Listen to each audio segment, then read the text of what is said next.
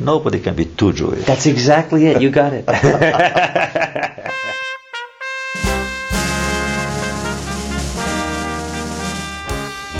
Shalom and welcome to the Too Jewish Radio Show with Rabbi Sam Kohan and friends, a weekly serving of everything Jewish. We'll have a great hour together today of news, music, comedy, and conversation. Our guest this morning is Christopher Gorham, author of The Confidant, the untold story of the woman who helped win World War II and shape modern America. We'll also have a visit from our expert on the international Jewish scene, Tom Price. Please email your comments to us at twojewishradio18@gmail.com or visit us on the web at twojewishradio.com. The opinions of the host and guests on Too Jewish are their own and not those of the radio station. Too Jewish is paid for by Too Jewish Radio programs and podcasts, Tucson, Arizona. And now, here's Rabbi Sam Kohan and Too Jewish. Shalom. My friends, the relationship of American Jews to Israel is a complicated subject. From the birth of modern Zionism way back in the 19th century, over 150 years ago, American Jews have had a range of responses to the idea and then the reality of the Jewish state. The notion that all American Jews instinctively have always supported the creation of Israel, or supported it as a nation throughout its 75 years of life, is simply false. And it's worth looking at the range of responses of American Jews, first to Zionism and then to the existence and actions of the State of Israel, at a time of, I know you've heard this, controversy in the Holy Land. When Zionism first got going, many American Jews thought it was a bad idea. In fact, the Reform movement, pioneer of most of the institutions of American Judaism, was officially anti-Zionist and opposed recreating a Jewish homeland in Israel or anywhere else from the 1880s until the 1930s officially, when my own grandfather, Rabbi Samuel S. Kohan, helped move it from anti-Zionism to at least neutral on the question of forming a new Jewish state. Lots of American Jews saw America as the kind of New Jerusalem, the place we could practice our Judaism as we saw fit without fear of oppression.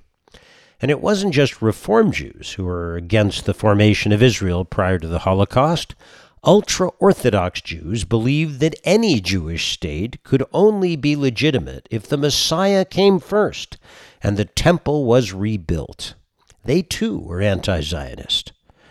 Of course, many American Jews were strongly pro-Zionist in those early years, too, and the donations of funds and materials and leadership from American supporters helped make it possible for Israel to begin and survive in its earliest days, and for many decades thereafter. When Israel desperately needed help, financial, political, and military in its early days, and over those first few decades, it sent luminaries like Golda Meir to ask American Jews to give that support. Israel Bonds was a crucial institution in those days, giving Israel financial credibility in international markets, getting it started, helping it to survive. In fact, the notion that we should provide financial support for Israel is so deeply embedded in the American Jewish community's mentality that it's fascinating that it remains central to our own Jewish identities today. After all, Israel is no longer in any real danger of being invaded or destroyed by Arab armies. That very real existential threat ended nearly 40 years ago, well, perhaps even more, with the Egyptian-Israeli peace accord and Israeli military supremacy in the entire region. And then, of course, the Oslo Accords, way back in the 1990s, confirmed it. And the recent Abraham Accords, well, put another seal on it. Israel is not the poor, struggling economy it was for the first 30 years of its existence. It is a startup nation with a higher GDP per capita than many European countries, most, in fact, including Italy, France, and even the UK. Yet American Jews continue to believe that we need to send money to help Israel, rather than help our own underfunded Jewish community institutions.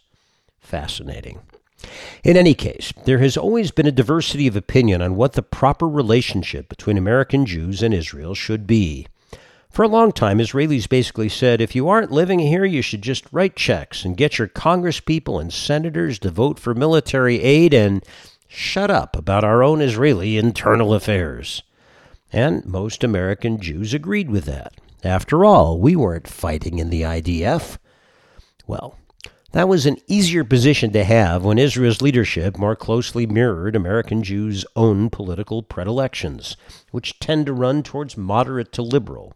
Although, of course, there are also many American Jews who are conservative, especially among the Orthodox movements. Israel's leadership hasn't been liberal or even moderate for decades now, really, and the resistance to American Jews to writing checks and providing political support for Israel has waxed and waned. It was challenged first and most dramatically during the Lebanon War in the early 1980s, when Ariel Sharon captured Beirut. It was challenged again during the First Intifada in the late 1980s and early 90s, and then the Second Intifada in the early 2000s. It's been challenged repeatedly by trouble in Gaza, both before and after Israel withdrew from there, by war in Lebanon, by sundry disasters in the Palestinian-Israeli conflict over the decades of stalemate and worse since the collapse of the Oslo Accords in the late 90s. Bibi Netanyahu has long been a polarizing figure in that American-Israeli debate, and now Israel has turned from actively courting all American Jews across the political spectrum to successfully seeking evangelical Christian support for its policies, while playing much more to the Orthodox Jewish base in America. Well, I'm prompted to discuss all of this by an op-ed that Tom Friedman wrote for the New York Times, saying that it was time for American Jews to take a stand against Netanyahu's policies and, I quote, choose a side in the Israeli political debate and the protest movement resisting the current Netanyahu government's actions against democracy. This is not the first such op-ed from Tom Friedman for the New York Times since this right-wing Israeli government took power late last year. Friedman, if you recall, wrote From Beirut to Jerusalem way back in 1989, winning a National Book Award for reporting, and then the quite silly book, The Lexus and the Olive Tree, predicting that globalism would end all international conflict. Tom Friedman has won 3 Pulitzer Prizes. He is a smart guy who for a long time has been a political pundit, that is, really just a talking head. Sometimes Friedman is right, sometimes he is quite wrong, but he is never uncertain. At times, Tom Friedman has championed the Saudi royal prince, Mohammed bin Salman, as a liberalizing reformer. Bin Salman is now most famous for having a journalist chopped up in pieces in the Saudi consulate in Istanbul and for trying to perpetrate genocide in Yemen. Tom Friedman has also been a supporter of Vladimir Putin. He once told America to keep rootin' for Putin. Yeesh. And he has supported the Chinese autocracy. In fact, Friedman is credited for popularizing the phrase the Chinese dream, which was picked up by Chinese dictator Xi as a national slogan. Look, I don't personally think that this judicial putsch by Netanyahu is anything but a terrible idea that may actually get him kicked out of office. But I also don't believe American Jews should take some sort of anti-Israel stand just in time for the 75th anniversary celebration of the remarkable and only Jewish nation on earth's birthday. Look, Israel has a vibrant, vital democracy, tons of free speech and free press, and a far more active nonviolent protest movement than we have in America. Israelis are speaking out and trying to prevent this effort to take over the judiciary in a way Americans did not when it kind of happened here. We can love Israel and not agree with some of her policies, just as we can love America and not agree with some or even many of hers. We don't know which way this whole thing will go now, but the Israeli public is acting in stronger and stronger nonviolent ways to protest the direction of its own government. Well, let's see how it ends up, shall we, before we declare that it's up to American Jews to take sides and tell Israel how to run things. In happier news, Pesach is coming to play us in this morning, and to get us started on our pre-Passover preview of Pesach music, here's 613's The Lion King Passover. It's about 3 years old. Pesach is a lot older than that. Here's a great parody of Elton John's score for The Lion King for Pesach, coming up in just 3.5 weeks.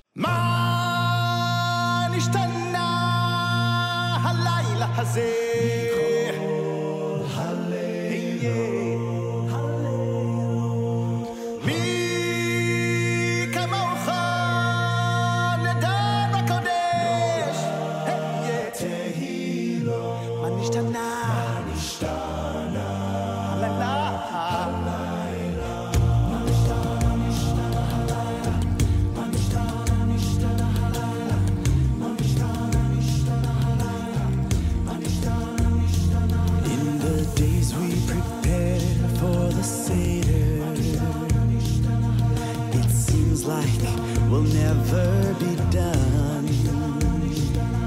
There's more to clean than can ever be cleaned. Grab a candle and search for the crumbs. When the Seder table is ready and all the chametz has been found, our family arrives and the sun leaves the sky. At the table we'll gather around the Seder tonight. Passover retold with our principle, thanking God above.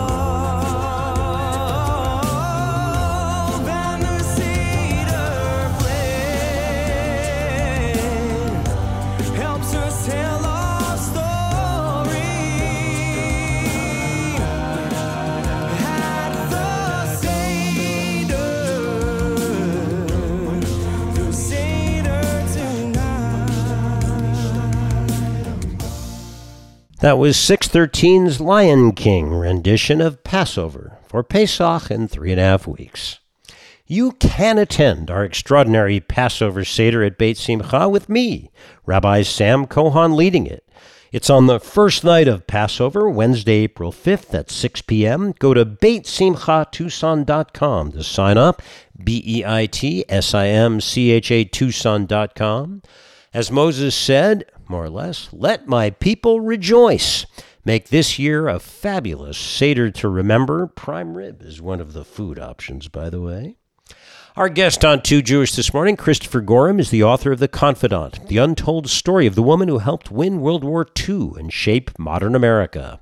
It is a fascinating tale, I promise, about somebody who should be famous today, and even the writing of it is interesting. Meet Christopher Gorham, hear about him and her when we come back in a moment on Too Jewish. We are the soul of Tucson. We are your neighbors and friends. Our commitment to provide the very best relies on the finest products and services you, our community, has to offer. Together, we make Tucson thrive. When we win, you win. Casino del Sol, the soul of Tucson. Enterprise of the Pasquayaqui Tribe. We are delighted to welcome to Too Jewish our guest this morning. Christopher Gorham is an attorney and writer. He's the author of a fascinating biography, The Confidant, the untold story of the woman who helped win World War II and shape modern America, and then was persecuted, and we'll get into that. Good morning and welcome to Too Jewish.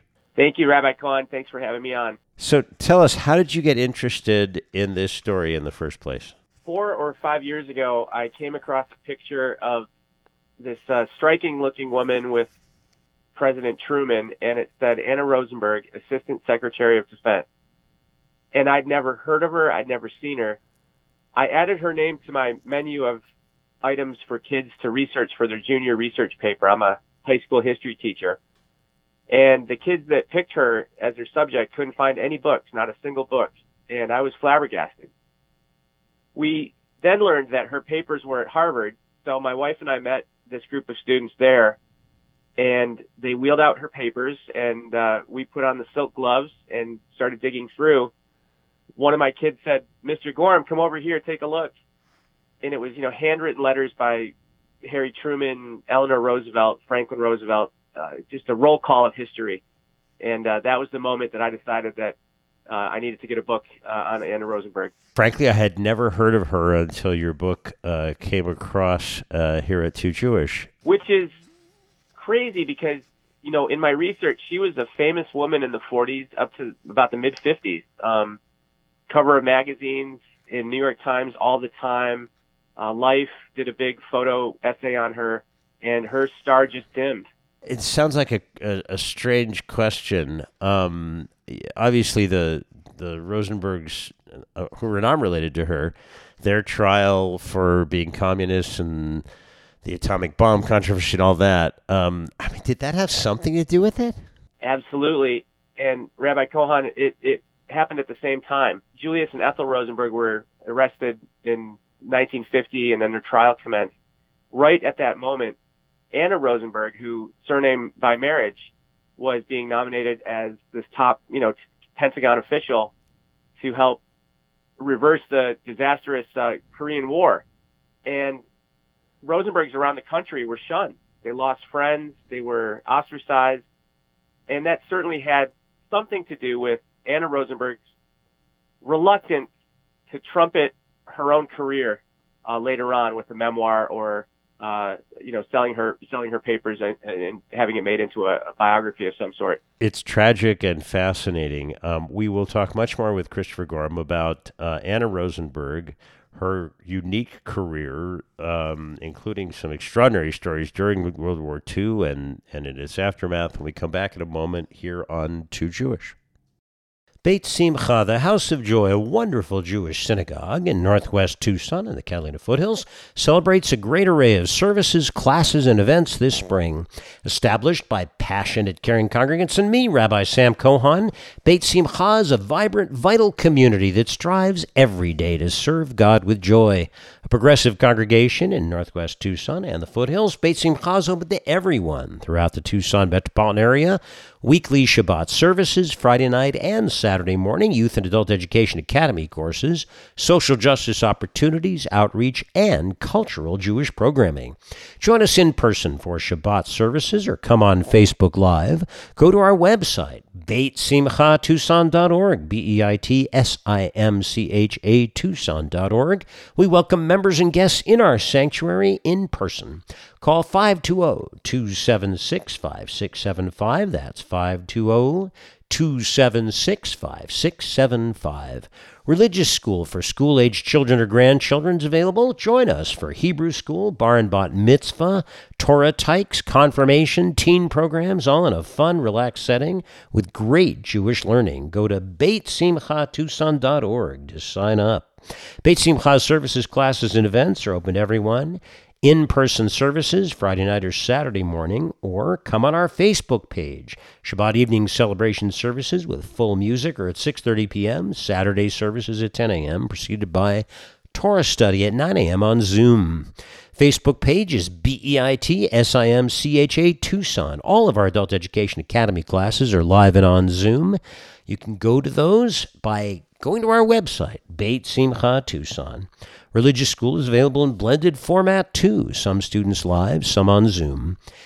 Passover is coming up fast. This year, join me, Rabbi Sam Cohen at Beit Simcha, for a fabulous first night Pesach Seder filled with song, meaning, beauty, and inspiration.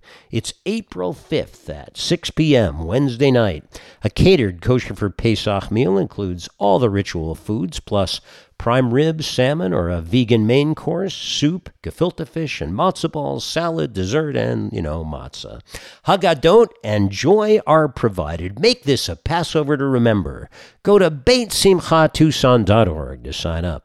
For more information about Beit Simcha, to come to services, the Pesach Seder, religious school, Torah Tykes, bar and bat mitzvah, confirmation, high school programs, rich array of adult education academy courses, live and on Zoom, and all of our services in person and on Facebook, go to BEITSIMCHA Tucson.org or call 520-276-5675. That's 520-276-5675, BeitSimchaTucson.org. Join me, Rabbi Sam Cohon, in the fastest growing Jewish congregation and community in all of Arizona in its exciting beginning years. If you have a question, comment, compliment, or criticism, kvetch or kvel, please email us at 2jewishradio18@gmail.com. That's TOO Jewish Radio 18 at Gmail, or go to our website, 2jewishradio.com. You can hear all past and present shows through our website, 2jewishradio.com, streaming us from there, or downloading us from the Apple iTunes Store. It's a very popular Jewish podcast, top 10 in America, according to Moment Magazine. Over 200,000 downloads on Podbean and on Spotify, too. Post a rating, review 2 Jewish wherever you listen to us. Those comments help. The stories we share last a lifetime and are passed down from generation to generation, known for our compassionate commitment to the families we serve. Evergreen Mortuary and Cemetery has faithfully served the Tucson community and the Jewish community for over 100 years. We help thousands of families plan and carry out celebrations of loved ones in unique and special ways and assist them in sharing those lifetimes of stories meaningfully. The most beautiful and tranquil final resting place in all of southern Arizona, Evergreen's tall pines shade peaceful, grassy fields. You can count on Evergreen for superior service and the highest degree of integrity. Our informative, well-trained staff is here to assist you with a full range of on-site services. Call Evergreen, 520-888-7470, 520-888-7470. While we serve the whole community, our experience conducting Jewish funerals, Reform, Conservative, and Orthodox, is second to none. We have sections dedicated to all religious faiths, can help you arrange for your future needs or your immediate ones. Whether you choose to hold a traditional funeral service or a completely individualized ceremony, either in person or online or both, our goal is to help you create a meaningful, personalized service based upon your unique needs in a place of reflection, tradition, and serenity. Evergreen Mortuary and Cemetery offers the best to the community and to you. Call 520-888-7470 to speak to a family advisor at Evergreen. Call 520-888-7470. We welcome our expert on the international Jewish scene, Tom Price. Good morning, Tom. Good morning, Rabbi. We started talking last week about Central Asia and what constitutes, there we go, Central Asia. You mentioned Afghanistan as the first country, never part of the former Soviet Union, but definitely a Central Asian country, right. And how those countries are along the Silk Route and how that, or the various Silk Routes, if you will, and how that led to Jewish civilization in various places along that route as well. Yep. Tell us about some of the other countries in that region. So the other countries in the region mostly end with the sound unit stan, or stan in English. The stans. We say Afghanistan, not Afghanistan. But stan is the Turkish word for the country of. So the country of the Hindus is Hindustan, India. The country of the Greeks is Yunanistan, Greece. Hungary, which is full of Magyars, is called Majaristan in Turkish. So all these stans really have Turkic names in accord with their original languages. And those stans include Turkmenistan, Uzbekistan, Kazakhstan, which is geographically huge, and much smaller geographically are Kyrgyzstan and Tajikistan.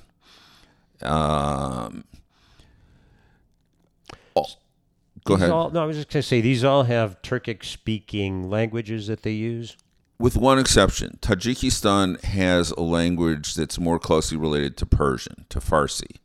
And it is not considered a Turkic-speaking country. It's the only exception. All the rest have some version of a Turkic. A similar language. I mean, like, Portuguese, Spanish, kind of similar.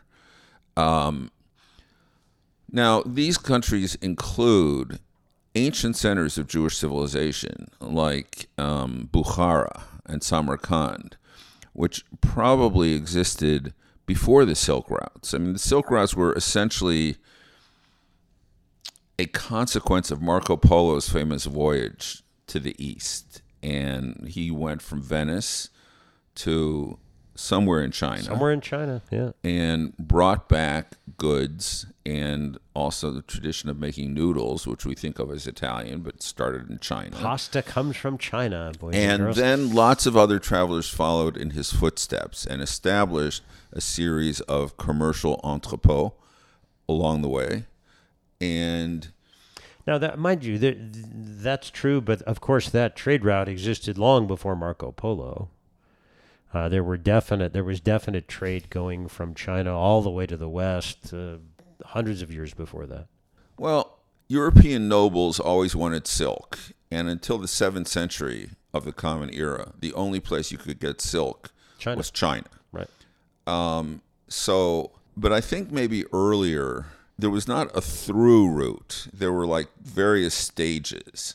So stuff would change hands at 5 or 6 points along what eventually developed into the Silk Route. It wasn't like a through route with one wasn't merchant somebody started bringing- in Venice and ended up in China. Right. That was Marco Polo. That was his big innovation and I see. breakthrough. And then after him, you can really talk about Silk Routes in the more modern sense. So along the way, and in these, I expect, especially in these centers where exchange took place, communities developed to facilitate that exchange. There were Jewish communities pretty much all along this route. And essentially bankers to exchange money and Right. letters of credit and all the commercial transactions which characterized this world. A good portion of them were facilitated by Jews. And in part, that's because Jews could trust their co-religionists in all the various different places, and they often had some common language that they could share. Well, and they had a higher rate of literacy. So being able to read and write and read a letter of credit or write a letter of credit was an important element in this whole process. And count, by the way, like both were really not necessarily obvious skills for a long time. Right. So, it's interesting. One of the world's oldest cities in Afghanistan is Balkh, Balkh. And it was the capital of ancient Bactria, pre-Roman Bactria. That's where the Bactrian camel comes from. Right, I've ridden exactly. those. So Balkh had at one point a significant Jewish community. It disappeared long ago, long before the Christian era. But some of these Jewish communities go way back to the destruction of the First Temple. We will talk about some of those when we come back next week. Thanks so much, Tom. My pleasure. It's time now for our Old Jewish Joke of the Week. Jewish humor, your Bubby and Zadie New, brought to you by Too Jewish as a public service.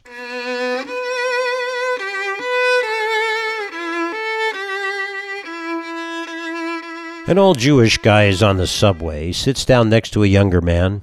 He notices the young man has a strange kind of shirt collar. Never having seen a priest before, he asks the man, "Excuse me, sir, why do you have your shirt collar on backwards?" The priest politely answers, "I wear this collar because I'm a father." The Jewish man responds, "Sir, I also am a father, but I wear my collar frontways. Why do you wear your collar so differently?" The priest answers, "Sir, I am the father of many." The old Jewish man answers, "I too am the father of many. I have 4 sons, 4 daughters, too many grandchildren to count. But I wear my collar like everybody else does. Why do you wear it your way?" By now the priest is getting exasperated, and he says dismissively, "Sir, I am the father for hundreds and hundreds of people." The old Jewish man is taken aback. He sits silently for the rest of his ride. As he gets up to leave the subway train, he leans over to the priest and says, "Mister, maybe it's your pants you should wear backwards." That was the Old Jewish Joke of the Week special feature of Too Jewish, just for you. You should live and be well. That one courtesy of the late, great Myron Cohen.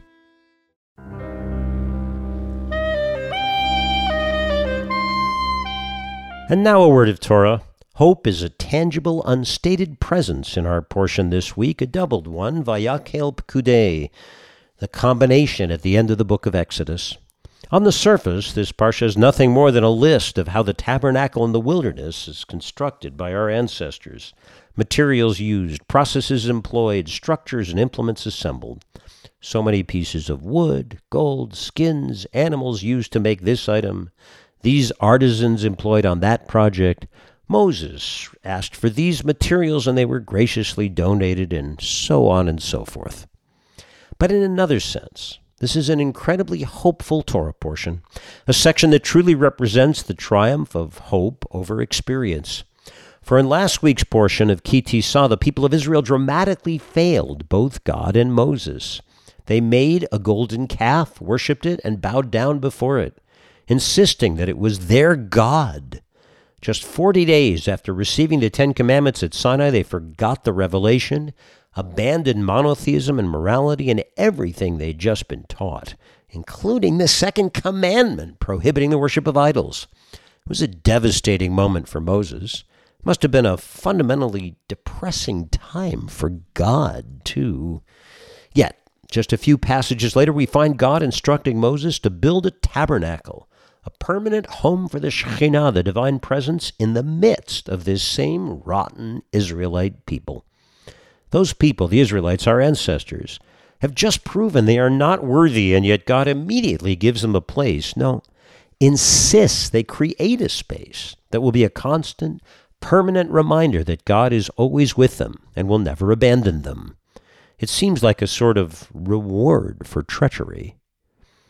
Actually, it's a promise of hope. For if God will dwell among them, Asuli Mikdash v'shachanti b'tocham, we were told in the earlier portion of Trumah, build me a sanctuary and I will dwell there among you. That's a pledge that things can always be made good, that losses, in some sense, can be replaced, that we are always able to come into grace and blessing. This Torah juxtapositioning is crucial. This portion's placement between the betrayal of the golden calf and the blessing of a brand spanking new tabernacle, the model for every temple in Jewish history, is a promise and pledge of hope. You know the Hebrew word for hope, I think, tikvah, from the national anthem of Israel, HaTikvah. But for me, tikvah, is a promise from God that even after our worst moments, even in our depths of despair or failure, we can return to holiness and goodness, and God will be present for us and among us. So may it always be. When we return in a moment, our guest this morning, Christopher Gorham, has written an amazing biography of a Jewish woman who was a crucial player in the events of the middle of the 20th century, and who you have likely never heard of until now. Find out all about her when we come back in a moment on Too Jewish. We continue with our Too Jewish update on news of Jews around the world with commentary.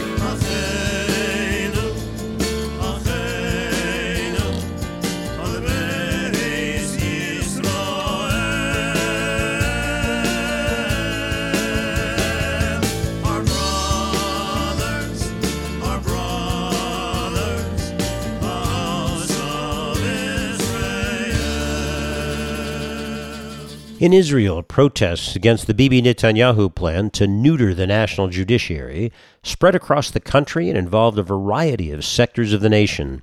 High-tech workers in Tel Aviv staged massive protests and closed major roads in Israel's largest city, while Israeli Air Force reservists in particularly important units, including fighter pilots and an elite unit, refused to conduct regular training missions and assignments. Reserve soldiers and former members of the security establishment in particular continue to take an active part in leading the ongoing protests. Last week, hundreds of veterans of the Shin Bet Security Service and Sayeret Matkal, the fabled commando unit of the Entebbe raid, led by Yonatan Netanyahu of blessed memory, the Prime Minister's older brother, protested in front of the home of Avi Dichter, a former Shin Bet chief and now agriculture minister in Netanyahu's government. Around 150 Israeli army reservists who serve as cyber specialists also announced they'll stop reporting for duty if the judicial overhaul, led by Netanyahu's far-right government, is advanced. Among the reserve personnel are officers in the rank of colonel, lieutenant colonel, and major. Women formed a human chain across Israel protesting the judicial plan, and a day of resistance throughout Israel highlighted what many, perhaps most Israelis, view as a terrible proposal that will do long-term damage to Israel's economy, international standing, and, of course, its democracy. In the face of all this resistance, now in its 8th increasingly vigorous week, Bibi Netanyahu has shown no signs of modifying his plan to destroy the independence of the judiciary in Israel. After all, he doesn't want to go to jail anytime soon for corruption, does he? A long-awaited sequel to Mel Brooks' History of the World Part 1 movie is out as a Hulu streaming series. It's, well, kind of amusing in the same way that Mel Brooks' lesser films, like, say, Spaceballs or Men in Tights are. You know, dumb, slapsticky, but sort of funny. Lots of Jewish jokes and Jewish winks at the camera.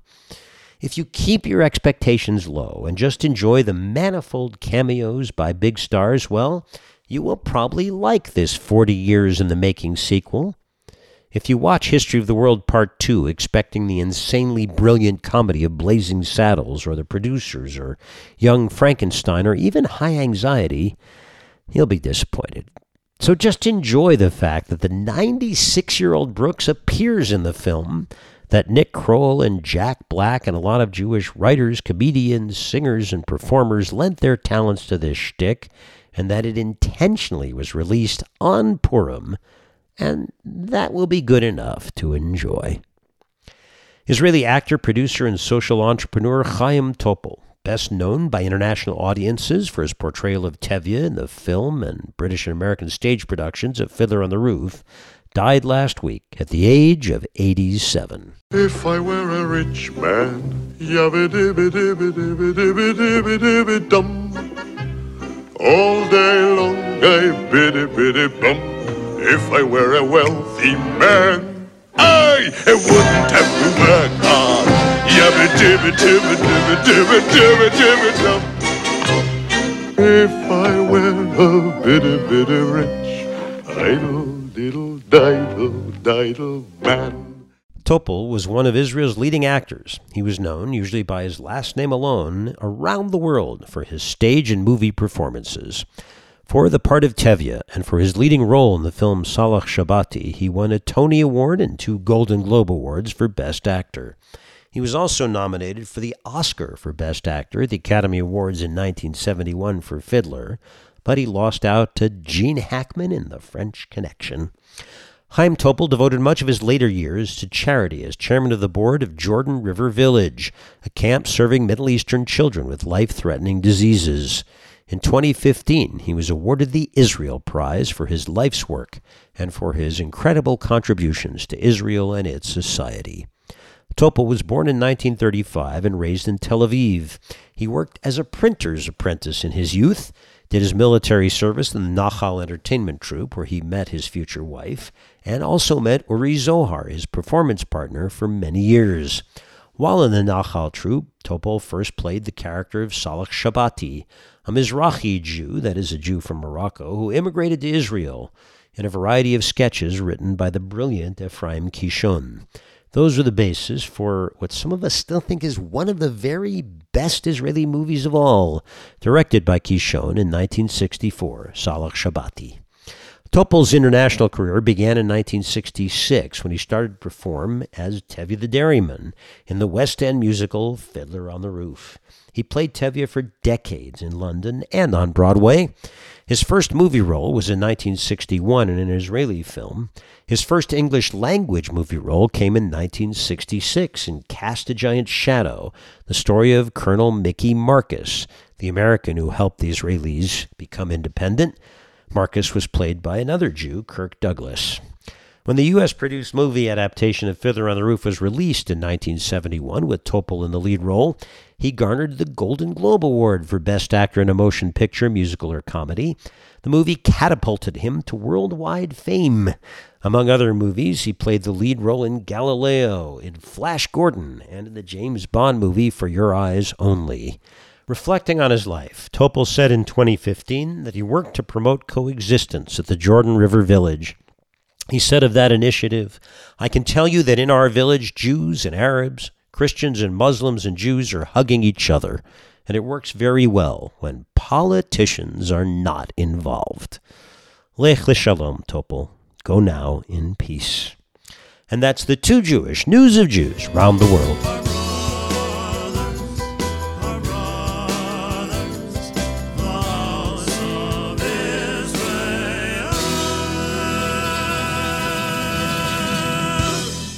The stories we share last a lifetime and are passed down from generation to generation, known for our compassionate commitment to the families we serve. Evergreen Mortuary and Cemetery has faithfully served the Tucson community and the Jewish community for over 100 years.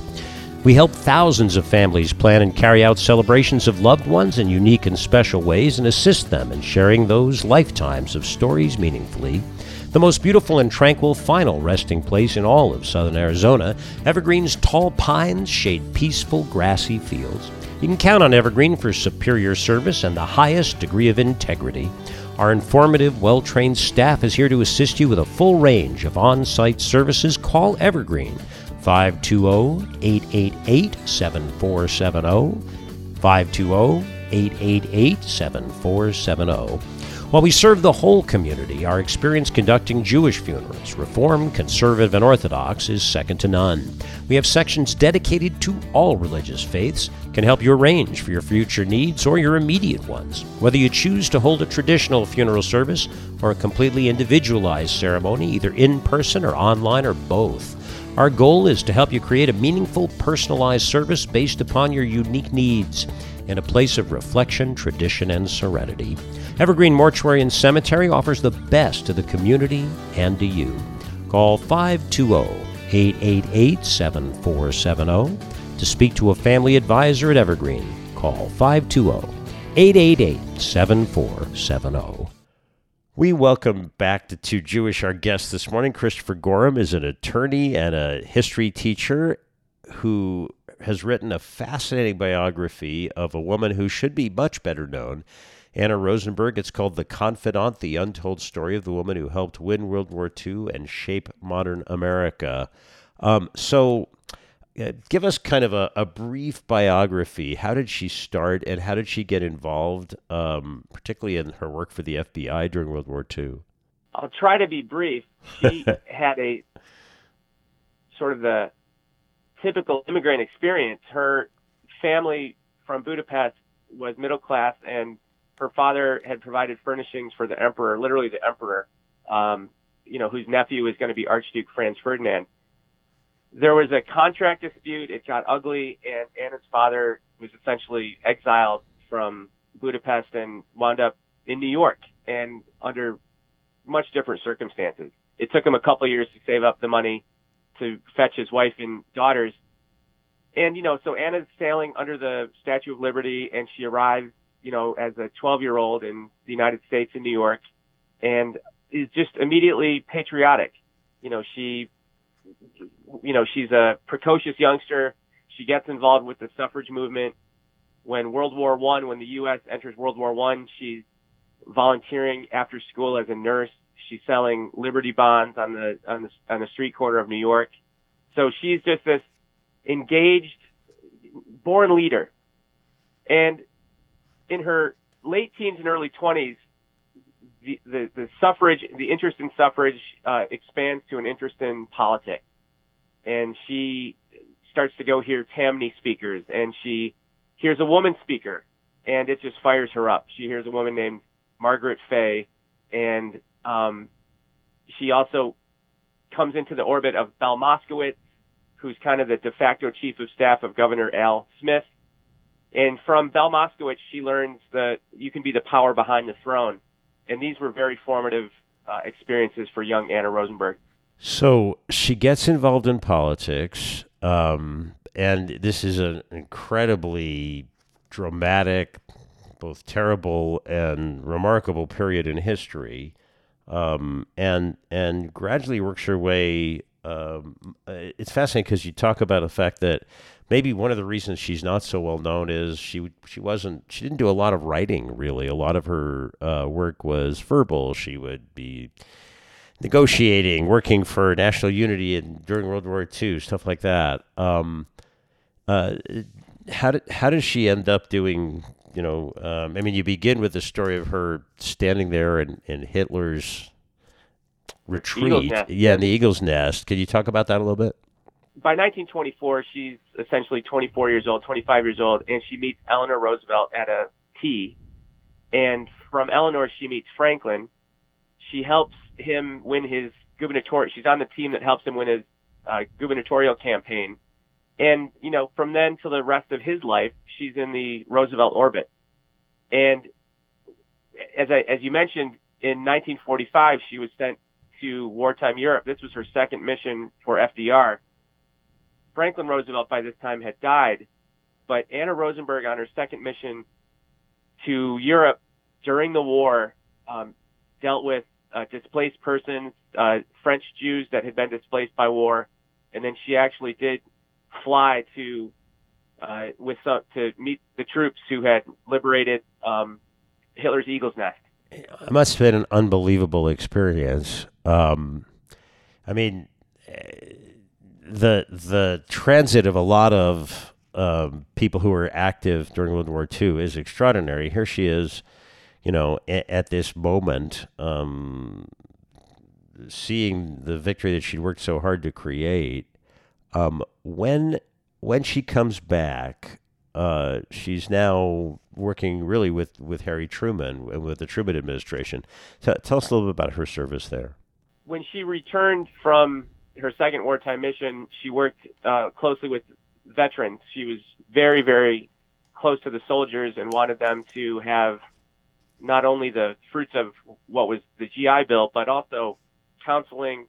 She had seen war. She had seen death. She had seen what the soldiers had seen on those two missions, and she realized they were not the same people. So her work with Truman, a lot of it had to deal with the beginnings of the veterans programs for those 12 or 13 million Americans that returned from the Pacific and from Europe. She continues to be highly active in politics, and as you note, is I don't know, confidant exactly, but in Truman's orbit certainly, very active in the administration. I want to move to where she's nominated for this position. Tell us a little bit about how kind of her career flows. So poor Harry Truman, he has, China becomes communist on his watch. The Soviets shock the world by detonating an atomic bomb on his watch. And then the Korean War breaks out. And it's going disastrously. He fires the Secretary of Defense. He summons George Marshall, the architect of World War II victory, out of retirement. And the Marshall Plan, and bring him back, right? Yes, and he's just a giant. And he, asked Anna Rosenberg, who's now sort of retired, and she's retired from government service, but she's working to rebuild her business. He asked Anna Rosenberg to come to the Pentagon to help him rebuild the United States Army, which is occupying Japan, occupying West Germany, trying to contain the communist threat in Europe, and now there's a war in Korea. And it's an extraordinary moment. Civilian woman, former New Dealer, speaks with a faint Hungarian accent, and here she is going to be rebuilding the U.S. Army in the early desperate days of the Cold War. She talks about, you mentioned in the book, where she talks about, a woman running the Army, and she said, if you can't take it, meaning all the not latent sexism, in those days it was overt sexism, in the Pentagon, in Washington in general, in politics then, if you can't take it, you don't belong here in Washington. Absolutely. She said that to Edward R. Murrow. It's amazing. Her story is fantastic. Why did it kind of fades so much from public consciousness to the extent that, we don't really even talk about her? I think there were a couple of reasons, and you mentioned one of them already, Rabbi. You mentioned the unfortunate coincidence of her last name. That was part of it. Another part was Anna Rosenberg did not have a university education. You think about someone like Frances Perkins, who has, Penn and Columbia, and those institutions, kept the flame of Frances Perkins alive. For Anna Rosenberg, there's no such institution. And thirdly, and maybe most importantly, is she really found the Me and FDR memoirs distasteful. She thought that she'd been brought into the Oval Office and brought into Roosevelt Study to have conversations that were meant only for the two of them. And this was not, the idea of this being in a book for sale just was not something she was interested in. And, she did not want to trumpet herself into history. She'd worked with these giants, but she felt like she was just little Anna Rosenberg. I mean, little Anna Rosenberg was one of the people who really got things done in an important and very good way for a long time. When you discovered it, were there still people you could talk to that had known her? There were. They're getting on in years, but the spokesperson, when she died in 1983, I was able to talk to him, Owen Blicksilver, and he had some marvelous recollections, some of which are in the book. Her grandson, Tom Rosenberg, still very much around, and again had some very moving remembrances of her as his grandmother. She lived she had a house in Katona at the time, and both Owen and Tom Rosenberg, what was interesting is they didn't know all the backstory. They'd seen the photos of Truman and Roosevelt and so forth, but they didn't have really an inkling of how instrumental Anna had been in the GI Bill, in keeping the secrecy of the atomic bomb, and many other things. And it was just kind of flabbergasting to me. And I am very excited for those two gentlemen to read the book, and I can't wait to hear their feedback. I want to thank Christopher Gorham for a great visit here on Too Jewish. It's a terrific read. The book is called The Confidant. Where can people go to find out more about the book and more about you? Well, people can head over to ChristopherCGorham.com, and that's my website. Gorham. And I wish you luck with the book, and it's a great story that deserves to be told. And I don't know, maybe a Netflix streaming series. Thank you so much, Christopher. Thank you for having me on, and thanks to your listeners. When we come back on Too Jewish, we'll hear about next week's guest, get a final musical play out. We are the soul of Tucson. We are your neighbors and friends. Our commitment to provide the very best relies on the finest products and services you, our community, has to offer. Together, we make Tucson thrive. When we win, you win. Casino del Sol, the soul of Tucson. Enterprise of the Pasquayaqui tribe. Thanks for being here with us this morning on Too Jewish with me, Rabbi Sam Kohan. Join us next week. Our guest will be Nina Siegel, author of The Diary Keepers, World War II in the Netherlands, as written by the people who lived through it. It's a great book. Join us at Congregation Beit Simcha each and every Friday night for services and Oneg Shabbat at 6:30 p.m. Saturday morning, too, 9 a.m. Torah study, 10 a.m. services, Torah reading and Kiddush, live in person and available on our Facebook page. And sign up now for our first night Passover Seder. Let my people rejoice. Open to everyone with me, Rabbi Sam Kohan. It's at BeitSimchaTucson.org. That Seder is coming up Wednesday night, April 5th at 6 p.m. Our playout this morning is from Israeli singer Yehoram Gaon for Passover in less than a month. It's the wonderful Ladino version of Who Knows One from the end of the Pesach Seder. Ladino, of course, is the language of the Sephardic Jews of Spain and the diaspora, a combination of medieval Spanish and Hebrew. My friends, have a Shavua Tov, a good week, a healthy week, and a week we pray profoundly of peace. Quien supiense y entendiense alabar al Dio criense, ¿cuál es el uno? ¿Cuál es el uno? Uno es el criador, uno es el criador, uno es el criador, Baruch Hu, Baruch Shemo. Quien supiense y entendiense alabar al Dio criense, ¿cuáles son los dos? ¿Cuáles son los dos? Dos Moshe y Aarón, uno es el criador, uno es el criador, Baruch Hu, Baruch Shemo. Quien supiense y entendiense alabar al Dio criense, ¿cuáles son los... Sponsored by 2 Jewish radio programs, Tucson, Arizona.